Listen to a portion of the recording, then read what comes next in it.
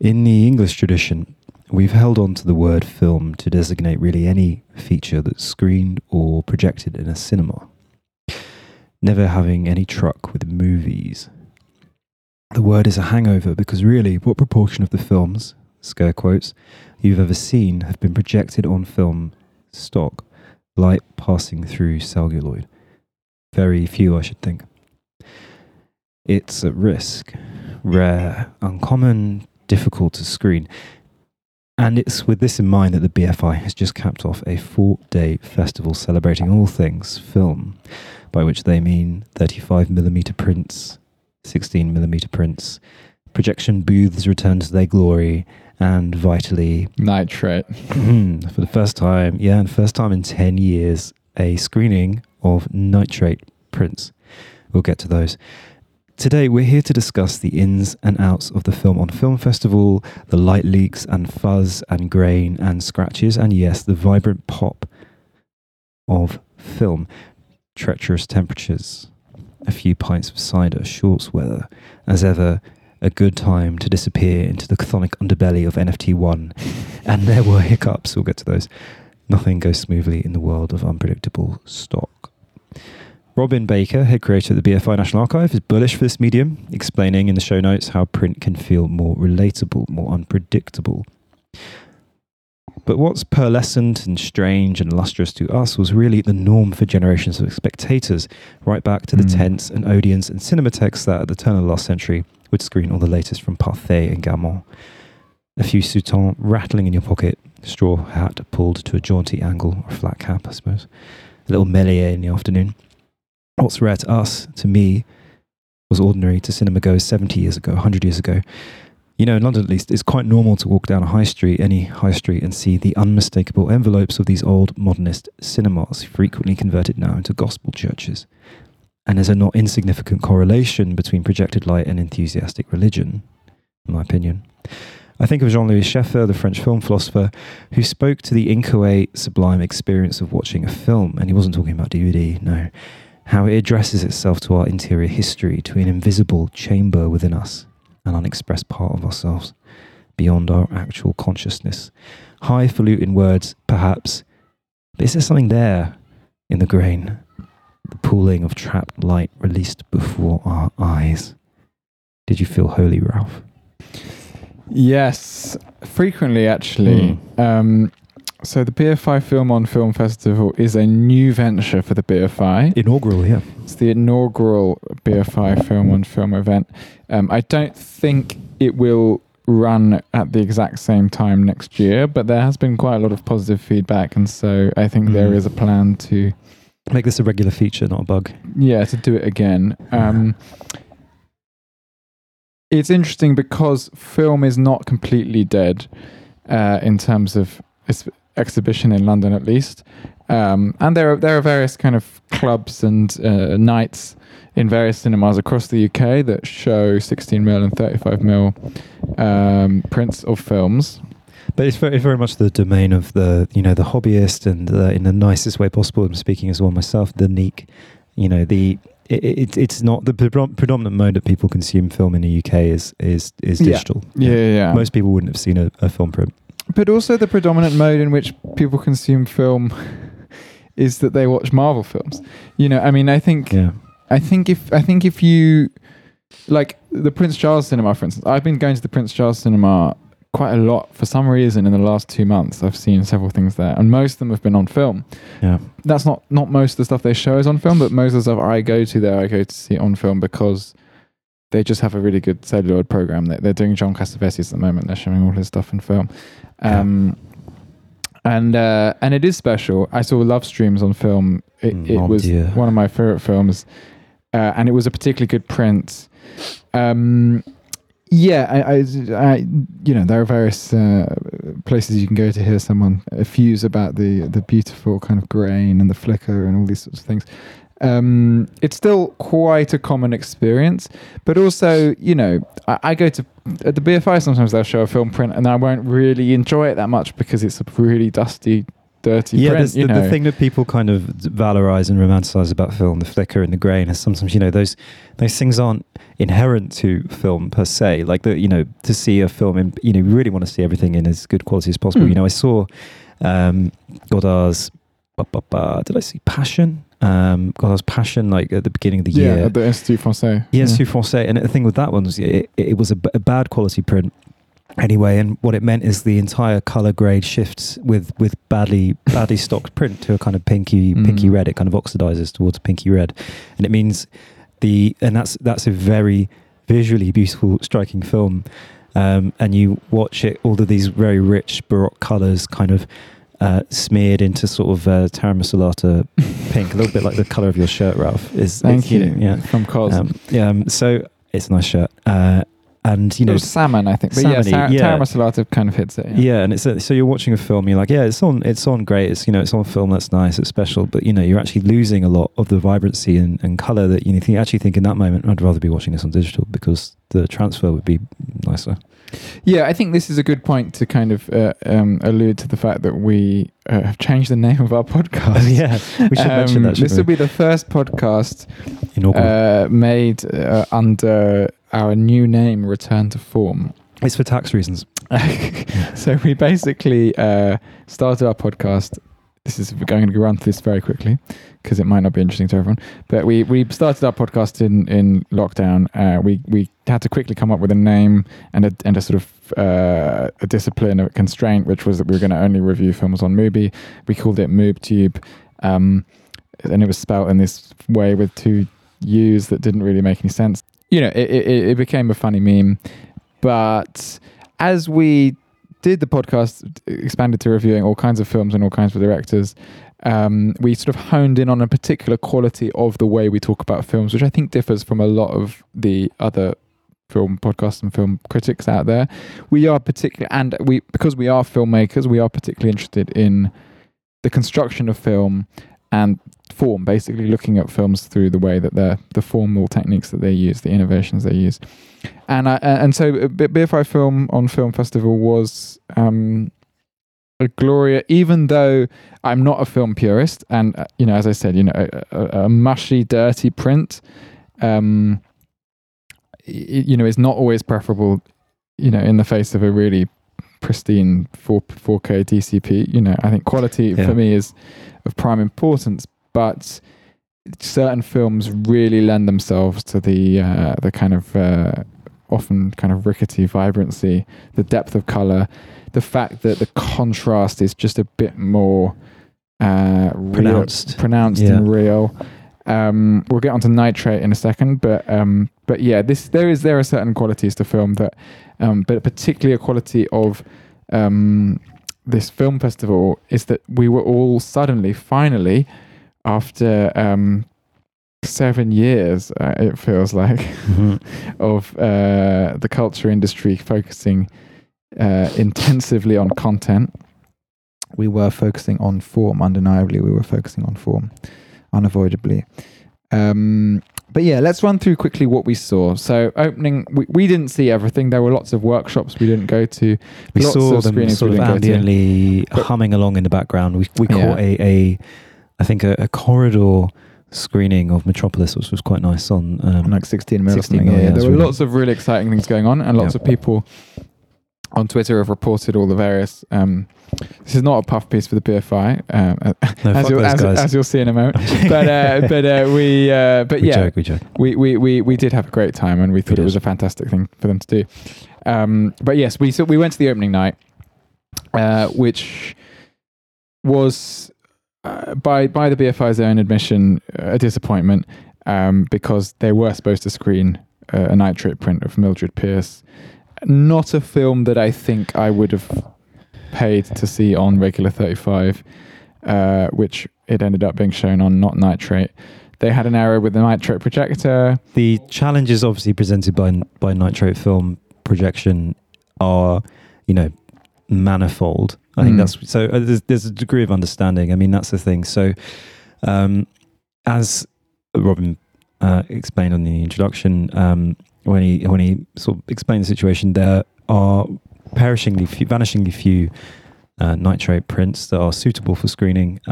One of the qualities of nitrate film is that it's very subject to shrinkage. Most nitrate films are at least 70 years old. The oldest nitrate films are 120, 130 years old. If they've been improperly stored at any point in their history, they degrade, and it basically means that they will froth and they will shrink. As soon as that begins to happen to a nitrate print, they're pretty much unrecoverable. So a nitrate film already needs to be close to pristine, and kind of, the 4 stages of nitrate print disintegration.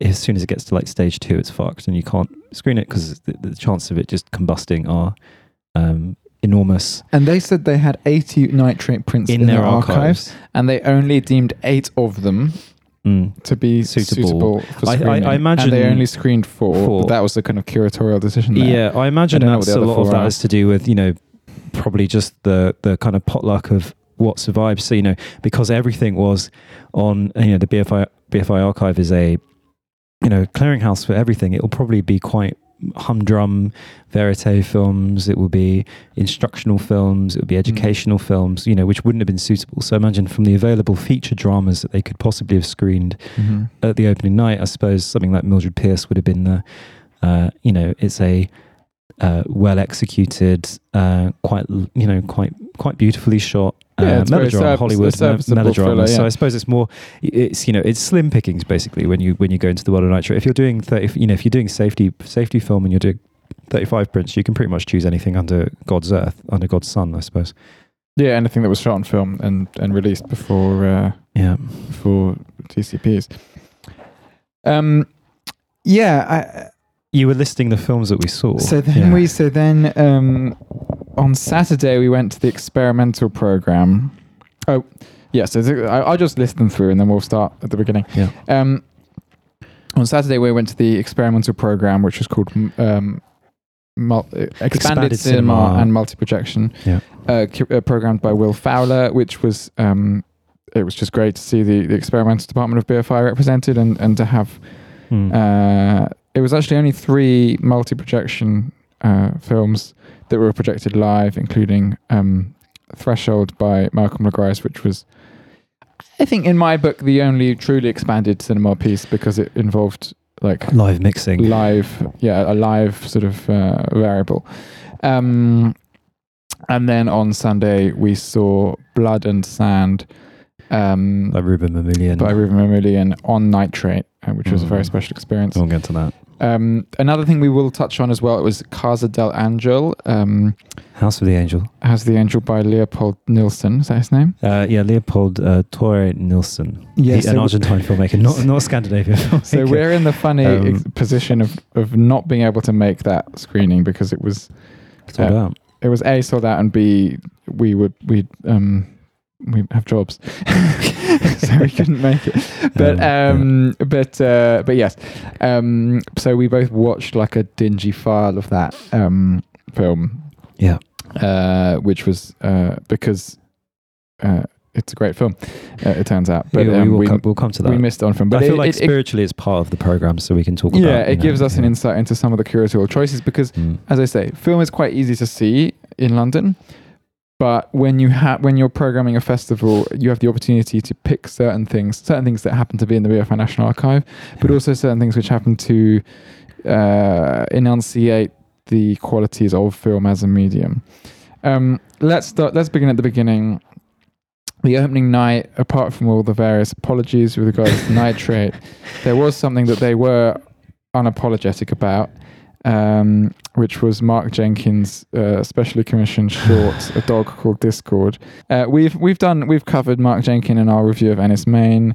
He is a colossal disappointment in as far as his first film was fantastic. His first feature, Bait, was absolutely excellent and very deeply invigorating. Deserved all its plaudits. And his second film, Ennis Main, was pathetic. I mean, he's made things around that. He's made shorts. He's made Bronco's House, which is exists within the same kind of reach wheelhouse as Bait. And I think so. He'd been commissioned by the BFI to make a film with the brief that it had to be shot on film. That is this thing, and that it would in some ways celebrate a film itself, and it's the texturality and the materiality of film, and it would kind of reflect on his own kind of indoctrination into the world of celluloid and film. Indoctrination? Do you mean to use such a strong word? Yeah, I absolutely do mean it. But, I mean, that's the thing, because as much as I'm a proponent and lover of film, and I think it's very special and magical, I don't necessarily think that there is much to be gained by we can come to this later, but sort of tying yourself to the mast of film. It's quite anachronistic. It implies that you can't experiment with digital, and it implies that it's basically, the implication is that digital is boring and flat. It often is, but that's because people film unimaginatively with digital, and there's so many ways in which you can fuck with digital, and you can achieve texture and grain. And there's so many modalities of digital. We recently did an episode on mini DV, which is a digital format which is ripe for experimentation. One of our greatest episodes, but highly recommend listeners return to the episode. Absolutely. And I think that these episodes will share something spiritual with that, because I think, but anyway, so he'd made his film. I think he was commissioned to do a 3-minute film, a 4-minute film. I think they were trying to be kind on their budget, and or his budget, and he turns up with a 22-minute film.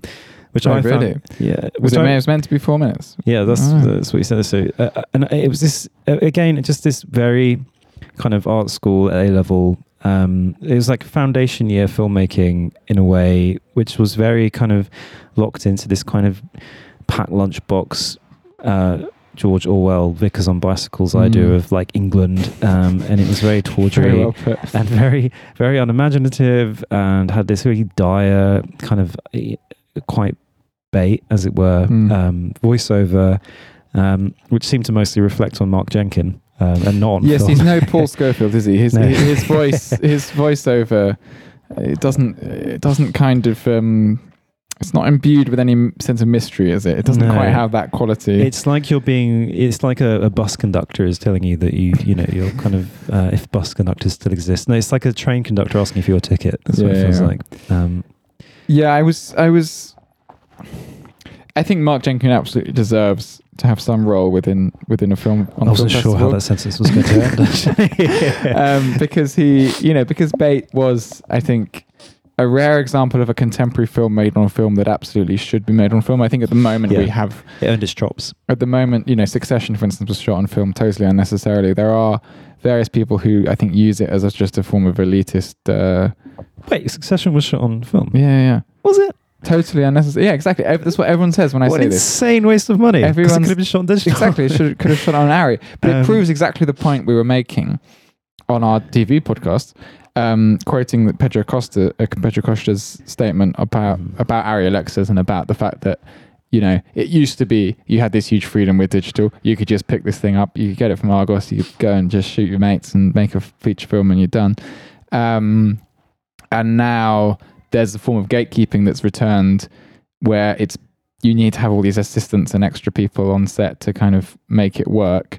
And therefore you may as well shoot on film. So prestige people who, like HBO, who want to feel a bit above the isn't it so funny that for so many years people were shooting on digital trying to make it look like film, and here are people shooting on film fundamentally trying to make it look like digital? Exactly. Yeah, the camera work, it's true, the camera work in Succession is most reminiscent of like The Thick of It, which was like a classic kind British of sitcom, British TV digital, early digital era kind of like mockumentary camcorder vernacular. So yeah, I absolutely agree. And because it's not grainy, it doesn't look like Albert Maysles or something. It doesn't have that kind of like a lot of it was shot with this in this kind of shaky cam shoot from the hip style, which again is reminiscent of digital. I mean, anyway, we're not here to review Succession, but that does surprise me. But that's what I mean about film's role right now. Is it's sort of a bit of a luxury item, but I thought very highly of Mark Jenkin for his decision to film Bait. Absolutely. Using this 16mm technique, developing it with coffee or whatever, making this the extreme grain texture that he created, and using post-sync sound as well. And basically choosing to dub it, which creates kind of Brechtian alienation effect, really, which is what he was trying to communicate with these clashing of worlds in Bait, between the modern down from London and the kind of the resentment between of local fishermen and Because I think in this Cornish town. I think what it also lends is, like, particularly when you see something that's shot with the sea and the coastline, is the film's ability to merge and blur distance. And I think, it's something that really picks up well. It comes back to like Jean Epstein or something. You've got an amazing ability of film to be an abstraction in a way. It's an abstraction from reality. And that's, but again, when you see something like Succession, everything is in perfect focus when it needs to be in perfect focus. It's, none of the qualities of film are being utilized. Complete waste. Shocking. Because I think film is ultimately, film in 2023, using film in 2023 is ultimately distancing. It ultimately, especially these little color shots that in Mark Jenkin's film, which is now been made available free on the BFI player if anyone wants to subject themselves to it. These shots of the interior of the BFI, the foyer of the BFI, it's immediately distancing. Because we now have the ability to go to the BFI and just shoot something on our iPhone, which feels much more immediate and quotidian. Film, the grain of film being applied, it has the same effect as something that's had a film effect put on it, because it is novel, it's weird, it's strange, it is distancing, and that distant. And I'm that's not to denigrate film, but the era, the quality of the image, it's like Hito Steele's Poor Image, right? The quality of the image does have this. It does have a historical. It does put a historical landmark on or timestamp on a piece of media. Exactly. And I think using film in 2023, you are creating a distancing effect, but you have to know that you're doing that, or it has to serve the thing. I don't see much benefit in shooting the corridors of the BFI in film. But I do see great benefit in shooting, a landscape with great depth on film. Then you can begin to pick up its qualities for abstraction, its painterly qualities, which is maybe something that Michael Snow reached with Regent Central, in 1971, where a landscape begins to break apart under film, these great horizons and distances. But so that's so we were subjected to this. That's our assessment of Mark Jenkin. I just think it was a parallel exercise, and because he's like the scion of film in film, shooting on film in the UK, he's the go-to person. There's no one really else, because everyone else producing. He's the mascot of formalism at the moment. It's a bit it's a zombie formalism, but but he basically he'd found this footage of his friend's dog. And he didn't know whether it had developed properly or not. No, he didn't know. He didn't know the dog. So he found a bit of film that his friend gave him, and the dog belonged to someone else or something. I don't know. But he managed to track down the person whose dog it was. By which point their dog had died, and he showed them the footage, and they were like, "Oh my god, my dog is alive in this footage." It was just like it was like that Joy Orbison album. People going, "Oh yeah, you go into the shops." It was just so inconsequential, I'm afraid to say. But nevertheless, moving on. So that evening, we were not best pleased, because we didn't see Nitrate, and we did see something we didn't like. Mildred Pierce was fine, but I wouldn't have chosen to see it. Let's talk about. So, I think, then on Saturday. No. Should we talk about Mildred Pierce briefly? Let's talk about Mildred Pierce, because I think it's important. It represents a kind of high watermark of Hollywood studio melodrama. I think it was interesting because I was reading the Brady biography of Wells recently. Orson Welles, yeah. Yeah, Orson Welles, and not Charlotte Wells. And it's someone written a biography of the director of After Sun already. And he remarks on films like Mildred Pierce being films like Citizen Kane making films like Mildred Pierce possible. And I think there is a certain Wellesianism to it. This kind of noirish, kind of like it's like well lit and like has some good composition. Yeah, uses some depth of field that's interesting and has often quite disjointed angles. But the actual film itself is a relatively, actually quite confusing rise and fall film of a restaurateur, and there's some interesting lenses about gendered labour, which I think Michael Curtis was particularly interested in that moment. I think I was going to say Rita Hayworth. June Crawford, sorry, is Joan Crawford, yeah. Joan Crawford is very compelling. It was, I believe the only Oscar that she won in her career for playing Mildred Pierce, and she's very, very compelling, and it is what it is. It's a melodrama. I think there were some moments that were very beautiful. It was kind of quippily written when it needed to be, but as James King, friend of the pod, as they say, was with us, it was obviously a script that had been subject to script doctors, because the moment, most of it was in this kind of archly saccharine melodramatic order, and then you get these very quippy sections. But there was some interesting camera work. But yeah, again, the letdown was that it was not on nitrate because of a failure of the fire suppression system in the in the actual in the projector itself, which is fine.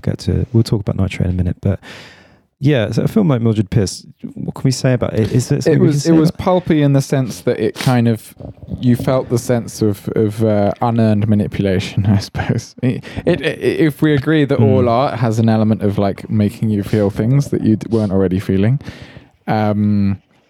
these feelings that it sort of attempted to kind of bring upon you, it just kind of like, it was a bit of a kind of whodunit that sort of changed course in a way. A few red herrings, and that felt a bit like we were just being led around like a dog. This is Michael Curtis, obviously, so of Casablanca fame. So it's not, it's not the go-to. It's almost a B-side to Casablanca. To see, I mean, maybe I would have walked out if they started screening Casablanca, because it's a film I've seen before. So. The B-side to Casablanca is To Have and Have Not. True. By Howard Hawks, which I saw on film at the BFI just before the Film on Film Festival, and it was very poorly attended. I might say it would have been very well attended had it been part of this festival. I wonder why they screened. They blew their load, and then they're screening because they constantly screen stuff on 35. It's not unusual. But where was like the BFI did they screen any Cirque? Did they screen any Cirque during Film on Film? Any Cirque? Yeah, Douglas Cirque. No. Huh. John Ford. No, they mostly screened like kind of unusual. I wonder why. Also ran Hollywood stuff. I wonder why that was, because I mean, to watch like How Green Is My Valley or something, or Stagecoach on film would have been like a joyous experience, and then to go for I'm not here to like stuff does get screened, and the important thing is it's the programming stuff choices that was per se, at the National Archive, so it's not like a lot of the stuff that gets screened is just like they weren't hiring it. Basically, it's just being hired from wherever, right? Some of that stuff has to come from across the pond, whatever. Anyway, then so that was Thursday. Then on Friday, we were both, we hadn't booked a ticket and we were both at work. So we couldn't catch the 6 p.m. screening of House of the Angel by Leopold Torres Nilsson. But we did watch a naughty file of it. It's also on YouTube in very, very bad quality. So we felt extraordinary. We were green with envy at all the punters who managed to nab a ticket for that screening.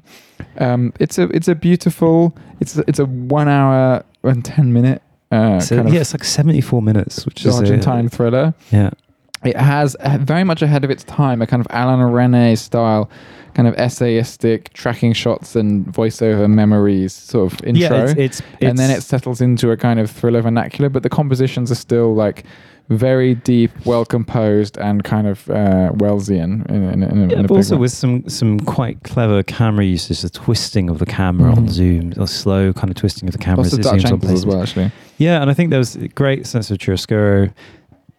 It's hard. It's a kind of political corruption thriller. I think there's something about House of the Angel which is quite surprising, because I mean, it's the first I've heard of it. I've been aware of the name Nilsson for a while, and just haven't ever had a raw. This is always why to distrust blurbs. Often you stumble across the blurb in a year of a film, you're like, I'm pretty sure what this will be. But it is quite a remarkable film, and it has this kind of like, it has this Hiroshima Mon Amour, Last Year at Marienbad energy to its beginning, a sense of kind of decayed time that feels very familiar to like the Nouveau Roman in France, like Duras and Philippe Soler and people like that. There's a sense of Alain Robbe-Grillet, a sense of uncanny, dreamlike, soupy time, which the camera work really kind of bootstraps and aids in this very, very magnetic and beautiful way. And it's a great story of kind of like, it's actually a kind of it does a red herring really well in terms of its kind of supposed kind of hero becoming an anti-hero, this kind of dueling character, a politician who falls from grace. But it's done very artfully. It's done with a great deal of emotion and psychological depth in a way that Mildred Pierce has none. And it's which I think is just like a quality of, House of the Angel feels like a film written by one person, whereas Mildred Pierce feels like a film written by a studio. Yeah, that makes sense. So you lose that kind of all-encompassing membrane of psychological nuance, and it's quite great film. Actually, quite surprising when you. I won't spoil it for people because I think it's worth watching. But when you find out about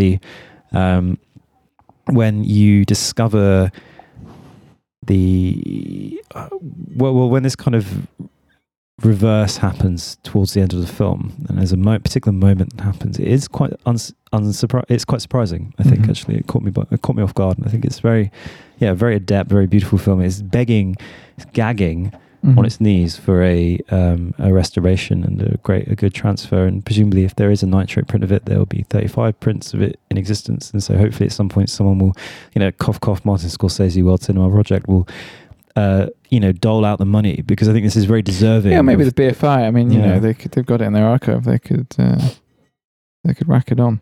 Yeah, I think so. Blu-ray, maybe. But it was a complete. Just throwing it out there. But we didn't see it on film. We didn't see it as part of the festival. But we know it would have been amazing on film. And many people we spoke to who were at that screening were effusive about its qualities. Exactly. Yeah. Moving on Saturday evening, this was when the heat started to really set in. Yes.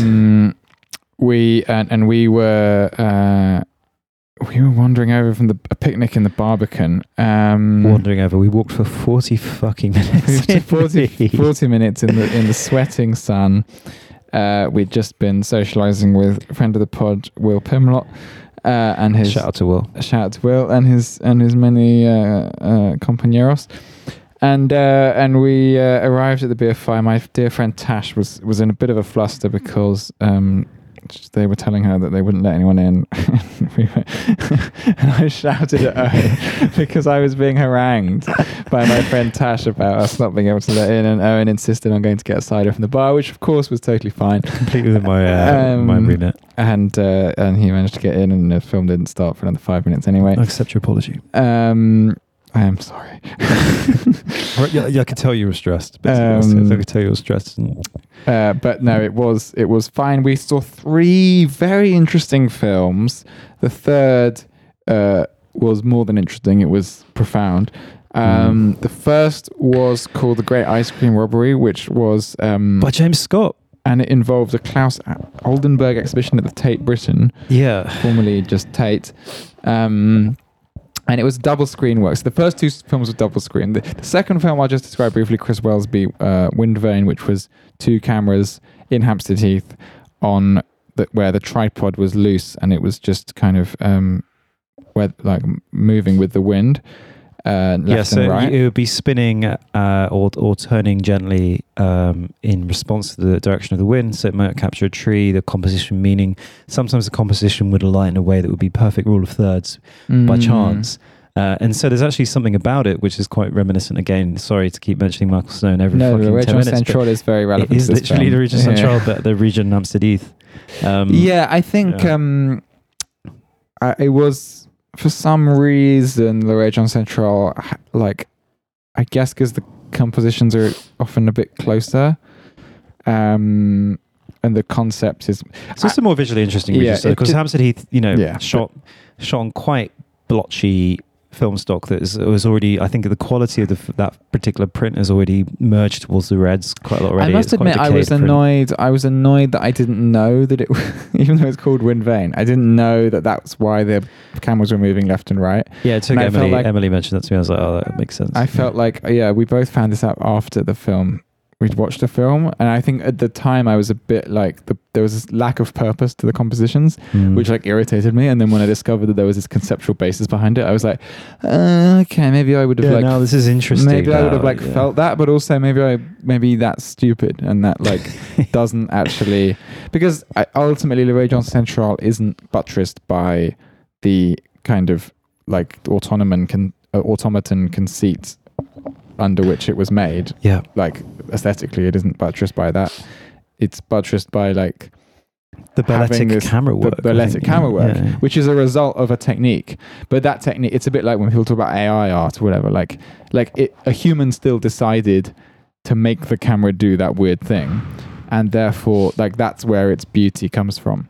Whereas I felt like there was a little bit less variable, a little bit less of the human variable in this composition, but it was still a nice exercise. It feels very London Filmmakers Co-op. You know, it's just like, oh, that's nice. It was very good programming on behalf of the BFI and on behalf of Will Fowler, because it was like a beautiful illustration of a very simple and beautiful illustration of double camera, of like dual channel 16mm. But I think, to go back to great. I said Great Train Robbery, the Great Ice Cream Robbery. This is James Scott, who is still very much with us. English filmmaker. He's has made a name for himself with artistic documentaries, and he's made a documentary about what the fuck, David Hockney. There we go. About David Hockney, and he's great noises you made there. Yeah, I really did. My brain was buffering in the heat. So this film is a portrait of Klaus Oldenburg, about the show, about the preparation for the show, also about Oldenburg's methodology, I suppose. So there's a bit of a red herring with the title of the film, The Great Ice Cream Robbery. Very briefly in the film, we see some sort of frenetic police activity. Bobby's basically doing something with a sort of ice cream stand, and it's kind of unclear exactly what's going on. Like either they've impounded the ice cream stand because they've been selling ice creams illegally, or because some sort of ice cream robbery has happened. And obviously, Klaus Oldenburg's whole thing was exaggerating the material culture of everyday life, pop culture, like making a giant inflatable burger, this kind of thing. So I think there's a sense of using this particular slice of life, exaggerating it to the entire film, and then kind of ignoring it, and then making the rest of the film about this portrait of Klaus Oldenburg. Maybe there are moments where this dual channel works quite nicely. There's moments of parallel editing between these shooting legs of women in the street. And I can, well imagine it's like, Oxford Street or something, I imagine, sort of busy, or Carnaby Street. And then you've got this, Aldenberg's obsessed with these smokestacks from factories, and you've got this kind of nice parallelism between the smokestacks and the legs of these women. And his sculptures, yeah. There's also like footage of, was it his Hannah Wilke, his girlfriend, kind of changing dresses in a hedge or something. Was that his girlfriend? I think so, yeah. Klaus, you old dog. I might be incorrect. Okay, but just the male gaze on display in quite a beautifully unleashed and the great ice unthreatening fashion. Exactly. Yeah. But yes, no, I enjoyed this. I thought it was a bit baggy in places. Like half an hour long. So. Maybe if I'd known it was half an hour long, I would have just let myself go into it a bit. But I guess I looked over at the projectors, which was sort of almost like a Netflix progress bar in a way. I could see the levels of celluloid going down on the first reel. That's interesting. It was good. And full of, and also interestingly, because the two projectors were physically separate, which makes it different from a film like Vortex, for instance, which was this dual channel Gaspar Noé film about dementia, which is obviously digital, so you have absolute control over the synchronicity, and the scenes are very often like shot in the same room. This was like two different bits of footage, sometimes in the same room, sometimes not, sometimes on, sometimes off, and they were kind of talking to each other, but the way they were talking to each other was almost as if like a live band was there. There was like this. It's like a call and response. Yeah, there was a slight disconnect because the projectors were literally in the room projecting it differently. And like say, it wasn't totally like nothing. And actually, it's interesting. You'd see there's a moment where we have both cameras shooting in the same room, and they're shooting during the build and assembly of this exhibition. And, Klaus Oldenburg's going up a ladder and trying to arrange one of his sculptures on the wall, and you can see, so you're seeing the same action from two cameras, which are, probably... But it's slightly out of time 10, mostly, 15 right? meters apart from each other, probably 10 meters apart from the top, 5-10 meters. And yeah, so slightly out of time with each other. And you also appreciate the color difference. The lighting in that space is the same. the colors in the room are the same, the people are the same, but you can appreciate then the slight difference in color quality of the two stocks, the two reels you're seeing. And you think maybe that's down to one of them is better preserved than the other, or maybe one of them was shot on a slightly different stock, or maybe one of them was shot on a slightly different camera. And that moment invited lots of reflections about film's materiality. I think it was quite nice that. Yeah, that was I mean, there were lots of nice. I mean, I just love dual channel as a format. It's great. I mean, that's where I loved Vortex so much, because We've made dual channel films before, haven't you? Yes, I have. Yeah. No, I find it to be exhilarating and underused as a technique, because it basically gives the viewer this crazy agency where you sort of get to like choose what you concentrate on. Well, it's what Wells said about theatre. You know, there isn't a singular eye. There's a kind of, multiple eyes and multiple lenses and angles on a scene. So you get to create three things at once. You get to create like film number 1, which is the film on the left, film number 2, which is the film on the right, and then film number 3, which is like this composition that of the two that feels sometimes coincidentally and sometimes very deliberately juxtaposed, like they feel like part of each other sometimes. So that was a very good aspect of that.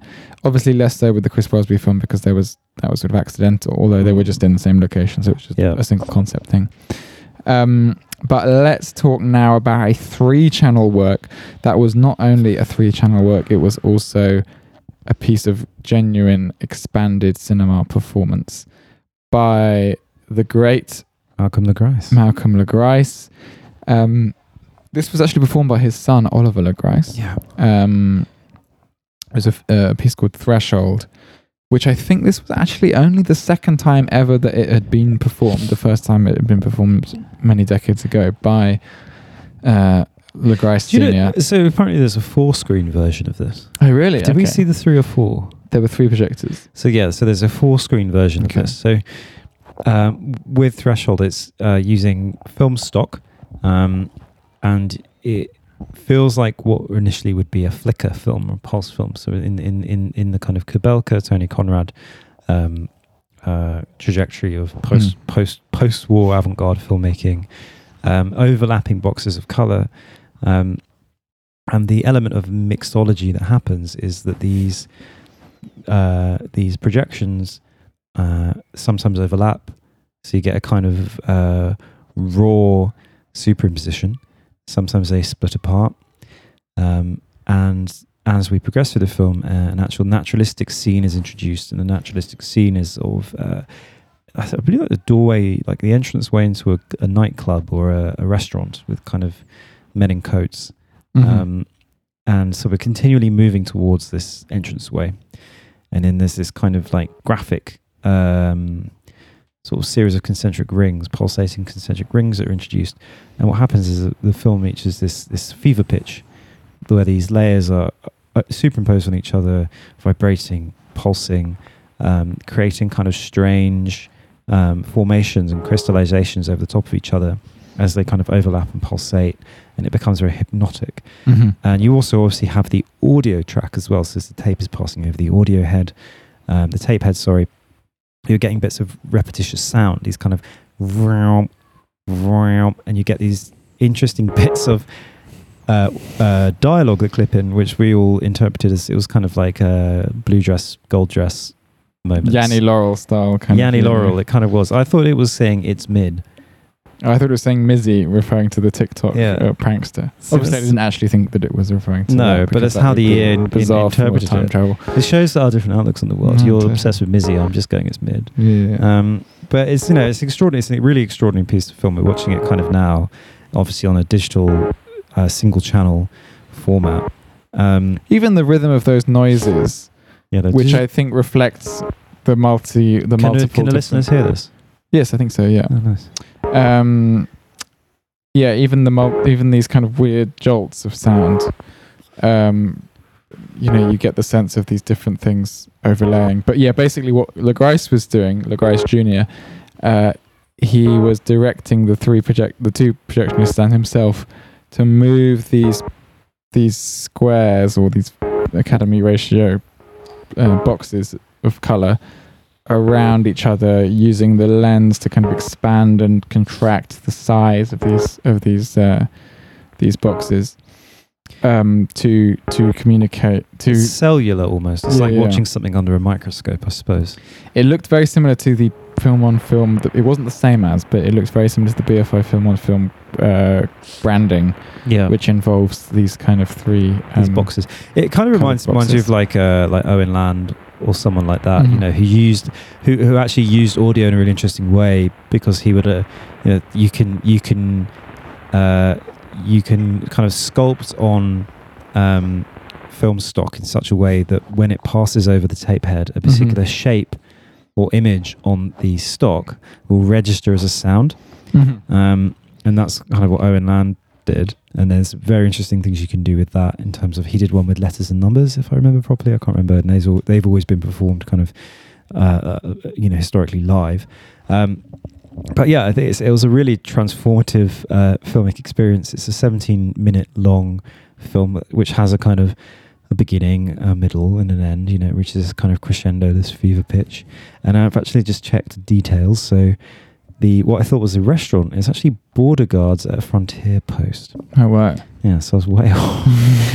But again, you know, you're seeing these kind of really blurry, fuzzy, quickly pulsating images. I feel like expanded cinema, or like experiments with experimental film and the materiality of film, not just the materiality of film, but to update it to digital, which is like immaterial in a certain sense, the form of film just as an experience unfolding in time, structural film basically.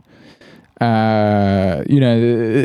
don't like these events don't happen in London nearly enough, and I just feel a bit nostalgic for like 10 years ago when I was 18 and I would go to the BFI, and it wouldn't be uncommon for like there to be a funny Malcolm Le Grice performance or something, and I feel like now that doesn't happen very often. So I guess it speaks to that kind of wider kind of dearth of repertory screenings in the UK, and places that will screen kind of avant-garde film. We don't have an anthology film archives in London. Well, we do. We have Lux, but they just they choose not to screen formally interesting stuff anymore. They choose that's what I mean. They choose to screen stuff that conforms well, not commercially, but conforms to the the art world's current trends of identity politics, rather than really truly innovating in form. But there we are. So this is all a step in the right direction from the BFI. Yeah, it really is. We're really bullish for this. So let's move on to before the Benadryl really kicks in. I've taken and I fall asleep.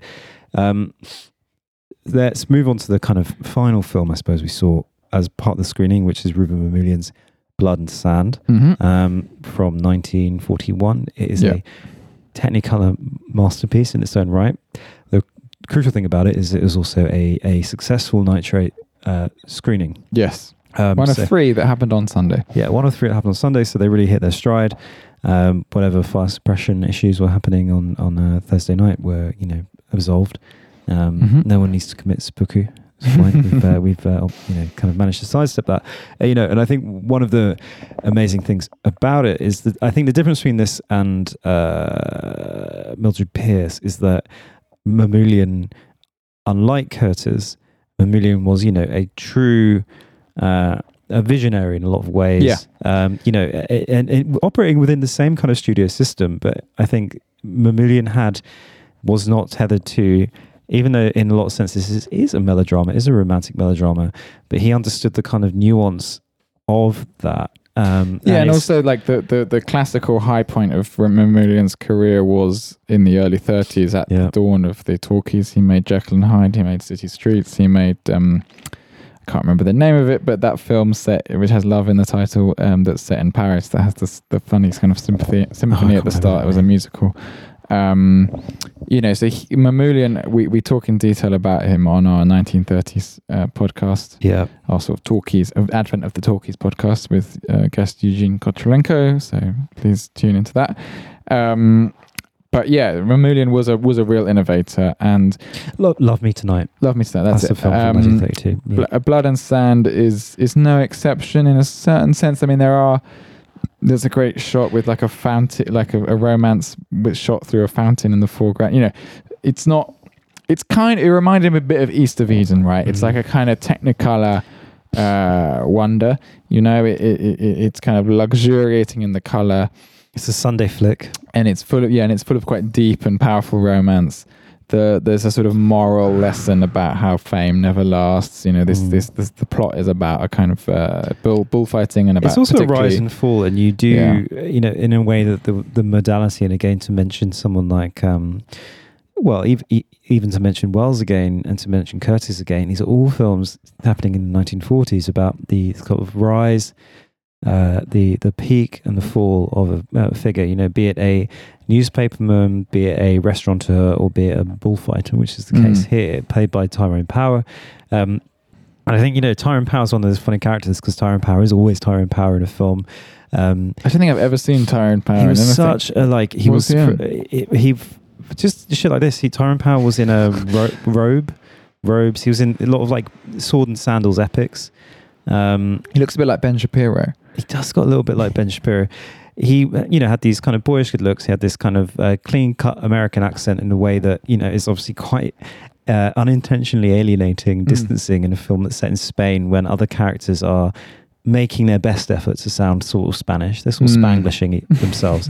I think, but, you know, I actually to talk about how the look of the film, it has an enormous sense of depth field.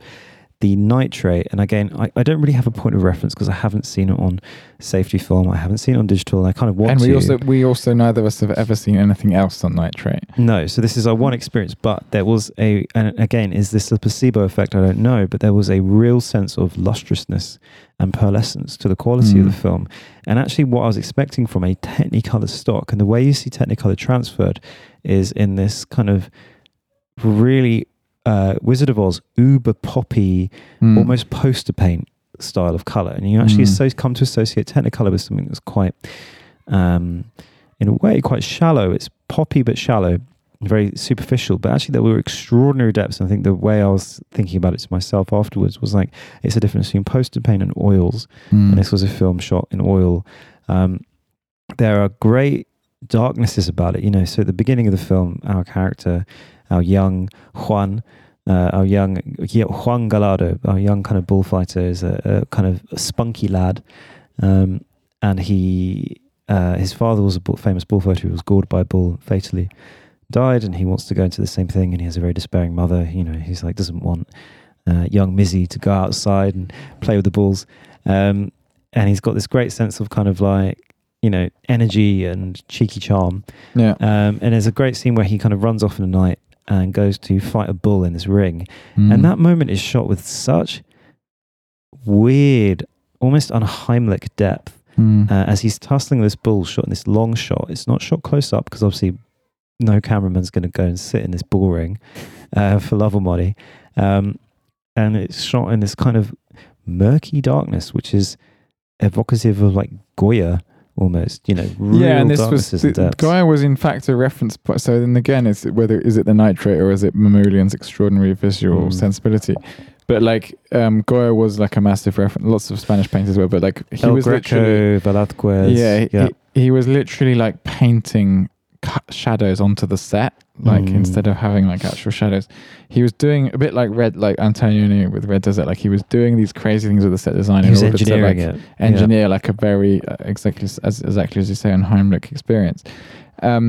You see, there's certain scenes which again it kind of brings to mind like Godard's Passion, where you see scenes that it's painterly in its everyday shots, but there are certain scenes which really feel like now you're looking at a kind of tableau vivant based on a painting, you know, particularly scenes shot in churches and chapels, because you can really use light in an extraordinary way in those spaces in Churrasco, particularly when the bullfighters are doing their kind of ritualistic pre-fight prayer session. And those scenes are shot with such magnificent sense of composition. They do look like fucking paintings when you see them. They are extraordinarily soft, and there's a way in which, again, I don't know if this is a nitrate, I don't know if it's Mamoulian, but it felt like it was a nitrate. These characters kind of it's almost 3D. They kind of almost pop out from the screen a little bit. This was a comment that Kevin Brownlow made in.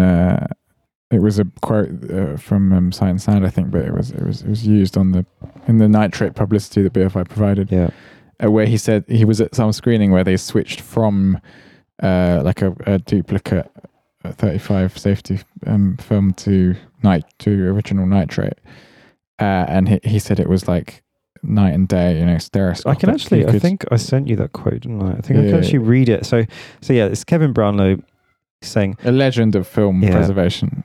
And he's saying, I remember at the National Film Theatre showing a dim 16mm dupe of a Colleen Moore comedy called Orchids and Ermine from 1927. It was a usual thing that the laboratory subjected us to in the 1960s. Then the projectionist switched over to the same scene in original NITRATE. The audience gasped. The difference was indeed breathtaking. The 16mm barely registered. The 35mm looked stereoscopic. You felt like you could walk into it. I think that does explain what you feel like with these films, like the sense of actual kind of real physical depth to them that at once feels so real and so hyper real as to be fake at the same time is extraordinary. And I think, Blood and Sand even, which is like, it's like watching Ben-Hur or something. It's just, it's a perfectly jolly romp in a lot of ways. It plays itself, it's funny, it's sad, it's exciting in all the perfect ways. It's in a lot of ways, it's what kind of like Hollywood films should be doing, striving for now. Hollywood's done it before. It's, it's a populist film that is actually also a work of art. It was funny to me, like, because I suppose it did slightly remind me of seeing films on 3D. But the problem with films on 3D is that you're wearing the glasses and they're so dim, so there's none of the brightness. But like so to describe to listeners, most of whom probably won't have ever experienced NITRATE in a film because it's such a rare experience. And we experienced it in this very, we nearly didn't experience it at all. Had the projector not we could have fixed. died, listeners. Or we could have just died and taken the experience to our graves. But the quality, there is a certain depth. You sort of feel like you could move around what's being projected to you. Yeah. But obviously, just as with 3D cinema, you can't move. And there were actually some 3D 35mm screenings, which I wasn't really moved to book tickets for, but it would have been interesting to just sample that as a technique. But NITRATE certainly has a kind of a 3D quality. Certainly has much greater depth than regular 35, and I think it's something to do with the way that the highlights jump out. So when there is kind of sunlight in a scene or a fire, it does just like shimmer that little bit more. There's this, maybe it's a bit like OLED or something, like that level of contrast where the blacks, they're not totally black in the way that OLED is. Like they're not like, it's not a completely kind of greyish and it's not a completely 0-to-1 ratio, but like there is like a real shimmering and something a bit silvery as well. It's quite unusual. Like it's not necessarily the experience I would want for every film that I watch. No. Obviously not like digital films. That would be that could be kind of interesting to watch, like a digital film transferred to NITRATE. I wonder if it would have the same. I wonder. I mean, because you're not working. I mean, the obvious is, the depth of field is different, isn't it? Yeah, and I think the obvious thing is that, like, a lot of this film was mostly shot in interior locations. I wonder what NITRATE. It's very controlled. Yeah. Yeah, I wonder what NITRATE would look like with a landscape and exterior. There were certain scenes that were shot in Mexico City, which are outside. And you can kind of tell these scenes, but they're very few and far between. The vast majority was shot interiors on these sound stages. Again, you mentioned like the silver NITRATE. I think people say that's what adds this kind of this sparkle to the certain highlights and contrasts. And I think, maybe that's what it is. Obviously there is also a real sense of like beautiful ugliness to it. When you see Rita Hayworth's face. Sorry about all the noise. If people can hear kids playing outside, that's because they are. We apologise for the. It's quite a sudden intrusion. Intrusion. But hopefully, we'll be calling the council. Hopefully, the polar pattern of the mic is not accentuating it too much. And so, what you have is like talking about the perils of shooting outside. You have these. I've lost my train of thought. The silveriness of nitrate. Yeah, so you've got there's the kind of wash that is applied to the film stock is it's this nitrate suspended solution, and I wonder, part of me wonders if that's what adds this kind of glimmer and gleam to what you see. And so when you see Rita Hayworth's face at first, there's almost this like strange alienness to it. It's supposed to be a scene where we're supposed to recognize how beautiful Rita Hayworth is. And this was the film that really made Rita Hayworth. Like, this really made her. And there is a sense where she's extraordinarily beautiful, but also kind of like godlike and untouchable. All of the characters, and also his actual wife, his wifey, as it were, who's the actress's name, I forget. I can easily look it up. But again, when you see her, you get this real sparkle in her eyes, this gossamer shimmer to her skin, which you do not see in digital. You cannot reproduce that in digital. The experience is very holy. It's like looking at an icon. It's like being before, a Bellini altarpiece in a church. There's something very transformative about it, which is in effect a condition you just simply cannot reproduce with digital, because digital is too much of a sponge. It picks too much up. It's too precise. It doesn't, and it also doesn't have that kind of contrast and dynamic range. Yeah. What should we learn? This brings us on to the conclusion. Yeah. What should we learn from this film on film festival? Because nitrate is basically over. I mean, when we're in our 60s, none of these prints will be.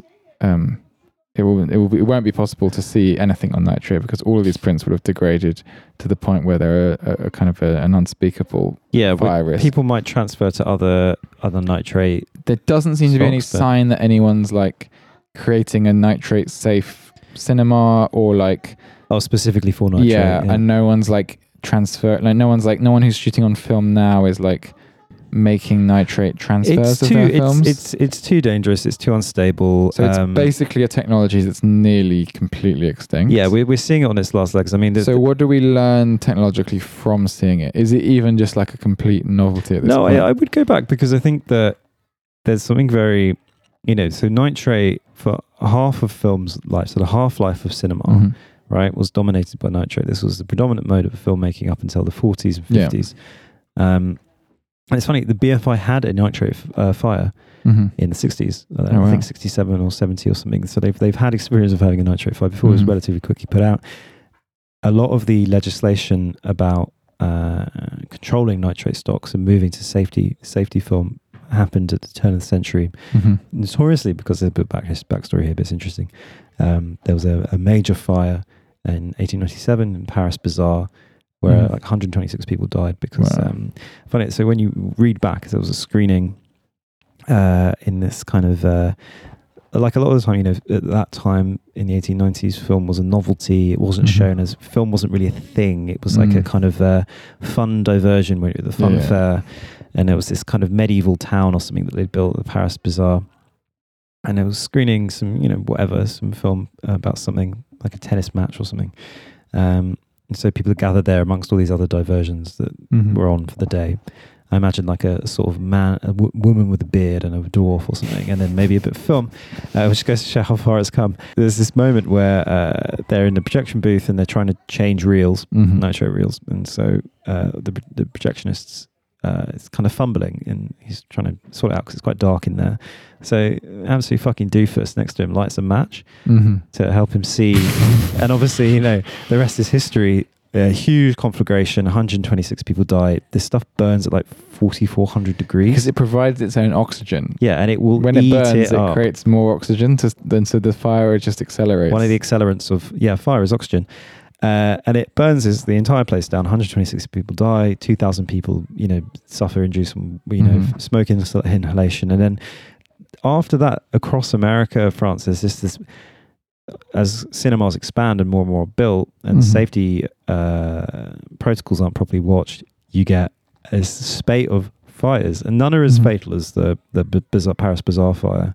But people are wounded, people are injured. There are panics. There's kind of moral panics about film. There's a point where people are like, is film done? Because people are scared about going into cinemas again. And so I think when we evaluate, and obviously that didn't happen because legislation was passed in 1907 in the UK where, certain safety protocols had to be watched, and people began to develop safety film, which was at first acetate, and then was something else, and then it was acetate, which is a safe, it doesn't really burn form of film stock. Mm-hmm.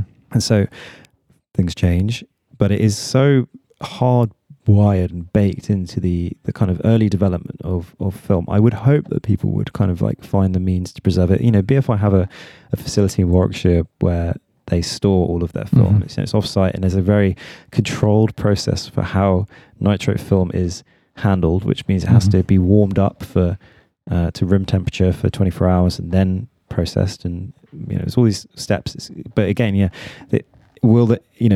can something like that survive? But I think that the experience of watching nitrate was so, and I love film like we both do, so of course we're going to get more out of it, but I feel like there's something there that someone who'd never thought about how a film is shot before would have like a ecstatic, almost euphoric, holy experience before that. It really did feel special.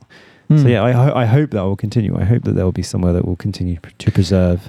And also, I think the festival as a whole just obviously attuned everyone to the formal experience in a way that festivals that privilege content or like strands that privilege the content over the form don't. So it was just really nice to have an event that was like, yes, film is a medium and we're taking it seriously. But what is the future of people shooting on film, do you think? Because of the costs, like just regular film, it's just like safety film and 16mm, because it's... I think it's kind of dumb, really. I wouldn't do it. I don't do it. I don't shoot on film. It costs a lot. Yeah. So I would be just almost as happy with like a festival for stuff shot on iPhones. I just want people to pay some attention to like how things are made.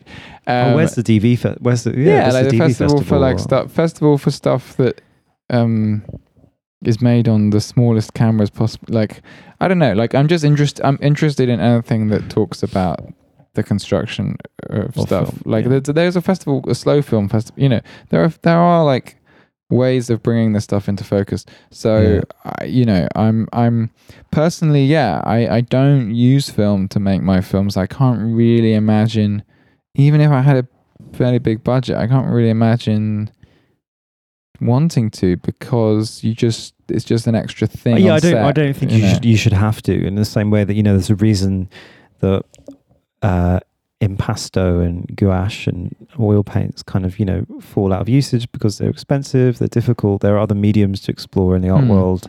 I think it's quite a good archiving format. Yeah, it's a great archiving format. But the culture of film won't progress if people just adhere to what we did at the beginning because of nostalgic reasons. The only way film is going to progress, I'm not saying the solution to film is necessarily 3D and 4D, but it is about what can be done with the medium that is completely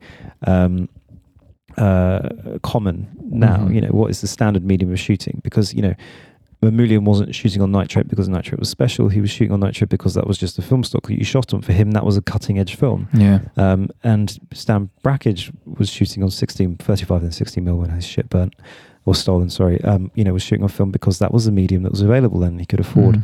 And the same goes for Alonso shooting. So all these filmmakers are interesting. And Pedro Costa, when people are making decisions, they're trying to shoot in a relatively modern way. And if people are using film, I think,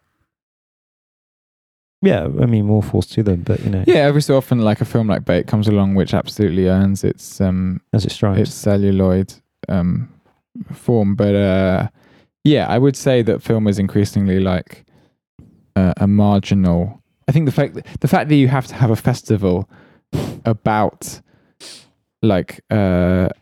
celluloid, and the fact that all these people were kind of lining up to see films primarily because they're on film rather than necessarily because of the films themselves shows that it is a margin, is now like solidly a marginal medium. Yeah, because people won't have like a habitual everyday experience with it. So one of the things that Mark Jenkin said in his film, even though we panned it, he said that he had an early formative experience of watching a film projection in a village hall somewhere in Cornwall when he was a kid, which I guess was quite normal whenever he was born. 1847. Then he tries to find the print in the National Archive. I mean, this is just bollocks. I mean, you saw a film, like film is like cinema, whether it's digital or film, is fantastic. That's why we all have a podcast about it and love it and make it.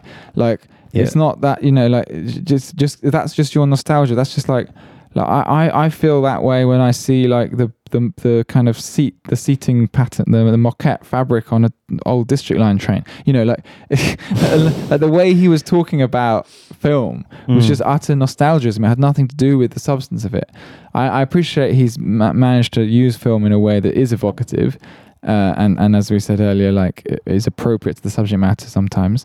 But yeah, this feeling that is created for him by an experience with film, I don't really recognize that. Well, even when you take people like Jonas Mikas, Mikas shot on Bolex for much of his career, but when DV formats became more common and when camcorder came on common, he shot on those because he wasn't wedded to Bolex. It was just what he could afford when he was a literal displaced person from Lithuania. It's true, but I am going to massively contradict myself and say that Mekas's films, after he stopped using film, they are pretty dog shit. They just look horrible. They do look horrible. And I think Mekas weirdly, and this gives some insight into the sort of the funny quirk of like Jonas Mekas as an artist, is like, these films are not like his motor, his energy for documenting things didn't seem to kind of really recognize the qualities of film. I don't think he he had exactly the same joy like going for brunch in 2004 with Hans Ulrich Obrist and just like fucking filming him, like almost like it was a fucking News of the World scoop, the Fake Shake or something. Fake Shake was very Fake Shake. That's the thing. I don't think he understood how to use DV and digital in a way that but maybe he didn't realize that those images didn't have the same dynamism as like Walden, that all the images in Walden. You can't compare them to Walden. As I moved forward to sketches, which is fine, but like, I think that film. I think that you can shoot something fairly banal on film and it looks kind of extraordinary. That's why we should mistrust it maybe a little bit. Whereas I think on digital you do have to work a bit harder to create that, like those effects with light. Take it back to like Pedro Costa, actually, because Pedro Costa is someone who used DV in a way that I think, to use that kind of poster paint and oil paint comparison, discovered a kind of oil painting within digital film, and often quite low quality digital film. And I think that, like I said at the very beginning of the episode, there are so many ways you can push digital film to interesting. It's more of a challenge to find the grain and the tear and the rip and the imprecision in digital film, and that's why it's quite exciting. You look at filmmakers like Stom Sogo, R.I.P. But he was shooting 16mm on VHS, right? Yeah, but he was finding a kind of an interface between both. He didn't always do that, but he'd use this rephotography approach, which I find really insightful in my practice when I make films, which is rephotography, but I'm doing rephotography of digital and digital. But I think there's a lot of ways where you can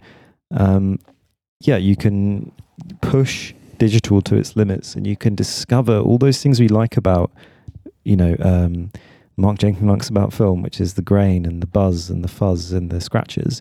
You can discover those things in digital. They're not scratches, they're not grain, they're something else. They're pixelation, they're motion blur. There are all these things that you can use to disarticulate kind of normative, realistic, habitual ways of seeing the world. And I think that's the exciting thing about film. So, that's the exciting thing about the Film on Film Festival. For us, it was not so much film itself, but form. And that's why we command you to return to form. Return to form. Can I tell you one more? Which is the title of our podcast. Because I've been doing a little research. So my favourite little anecdote about... the Royal Navy in 1947, 1948 made a structural film. Did you know this? No. So they made a film which is a film about the proper... Because obviously the Royal Navy had a film unit to train, educate, and do ideology. And they made a film called... I think the actual title is like, This Film is Dangerous. And it's nitrate. And it's a nitrate film about the dangers of handling nitrate. Oh, wow. So it's a film which... within its title is talking about the specific film itself that is being screened, and as a reminder, it's almost like a structural film within the context of projection itself. Right. I've seen it. It's on YouTube in a really terrible rip. Very appropriate. But so dangerously bad quality. Dangerously bad quality. So who knew it that the Royal Navy made a structural film? Makes sense. I mean, all CCTV is in a sense structural film. Yeah. All right, Bazaar. Thank you for listening, listeners. We'll meet again. We will meet again on our next episode. We have various things we want to discuss as usual. What's at the top of our list? We had this little dalliance with.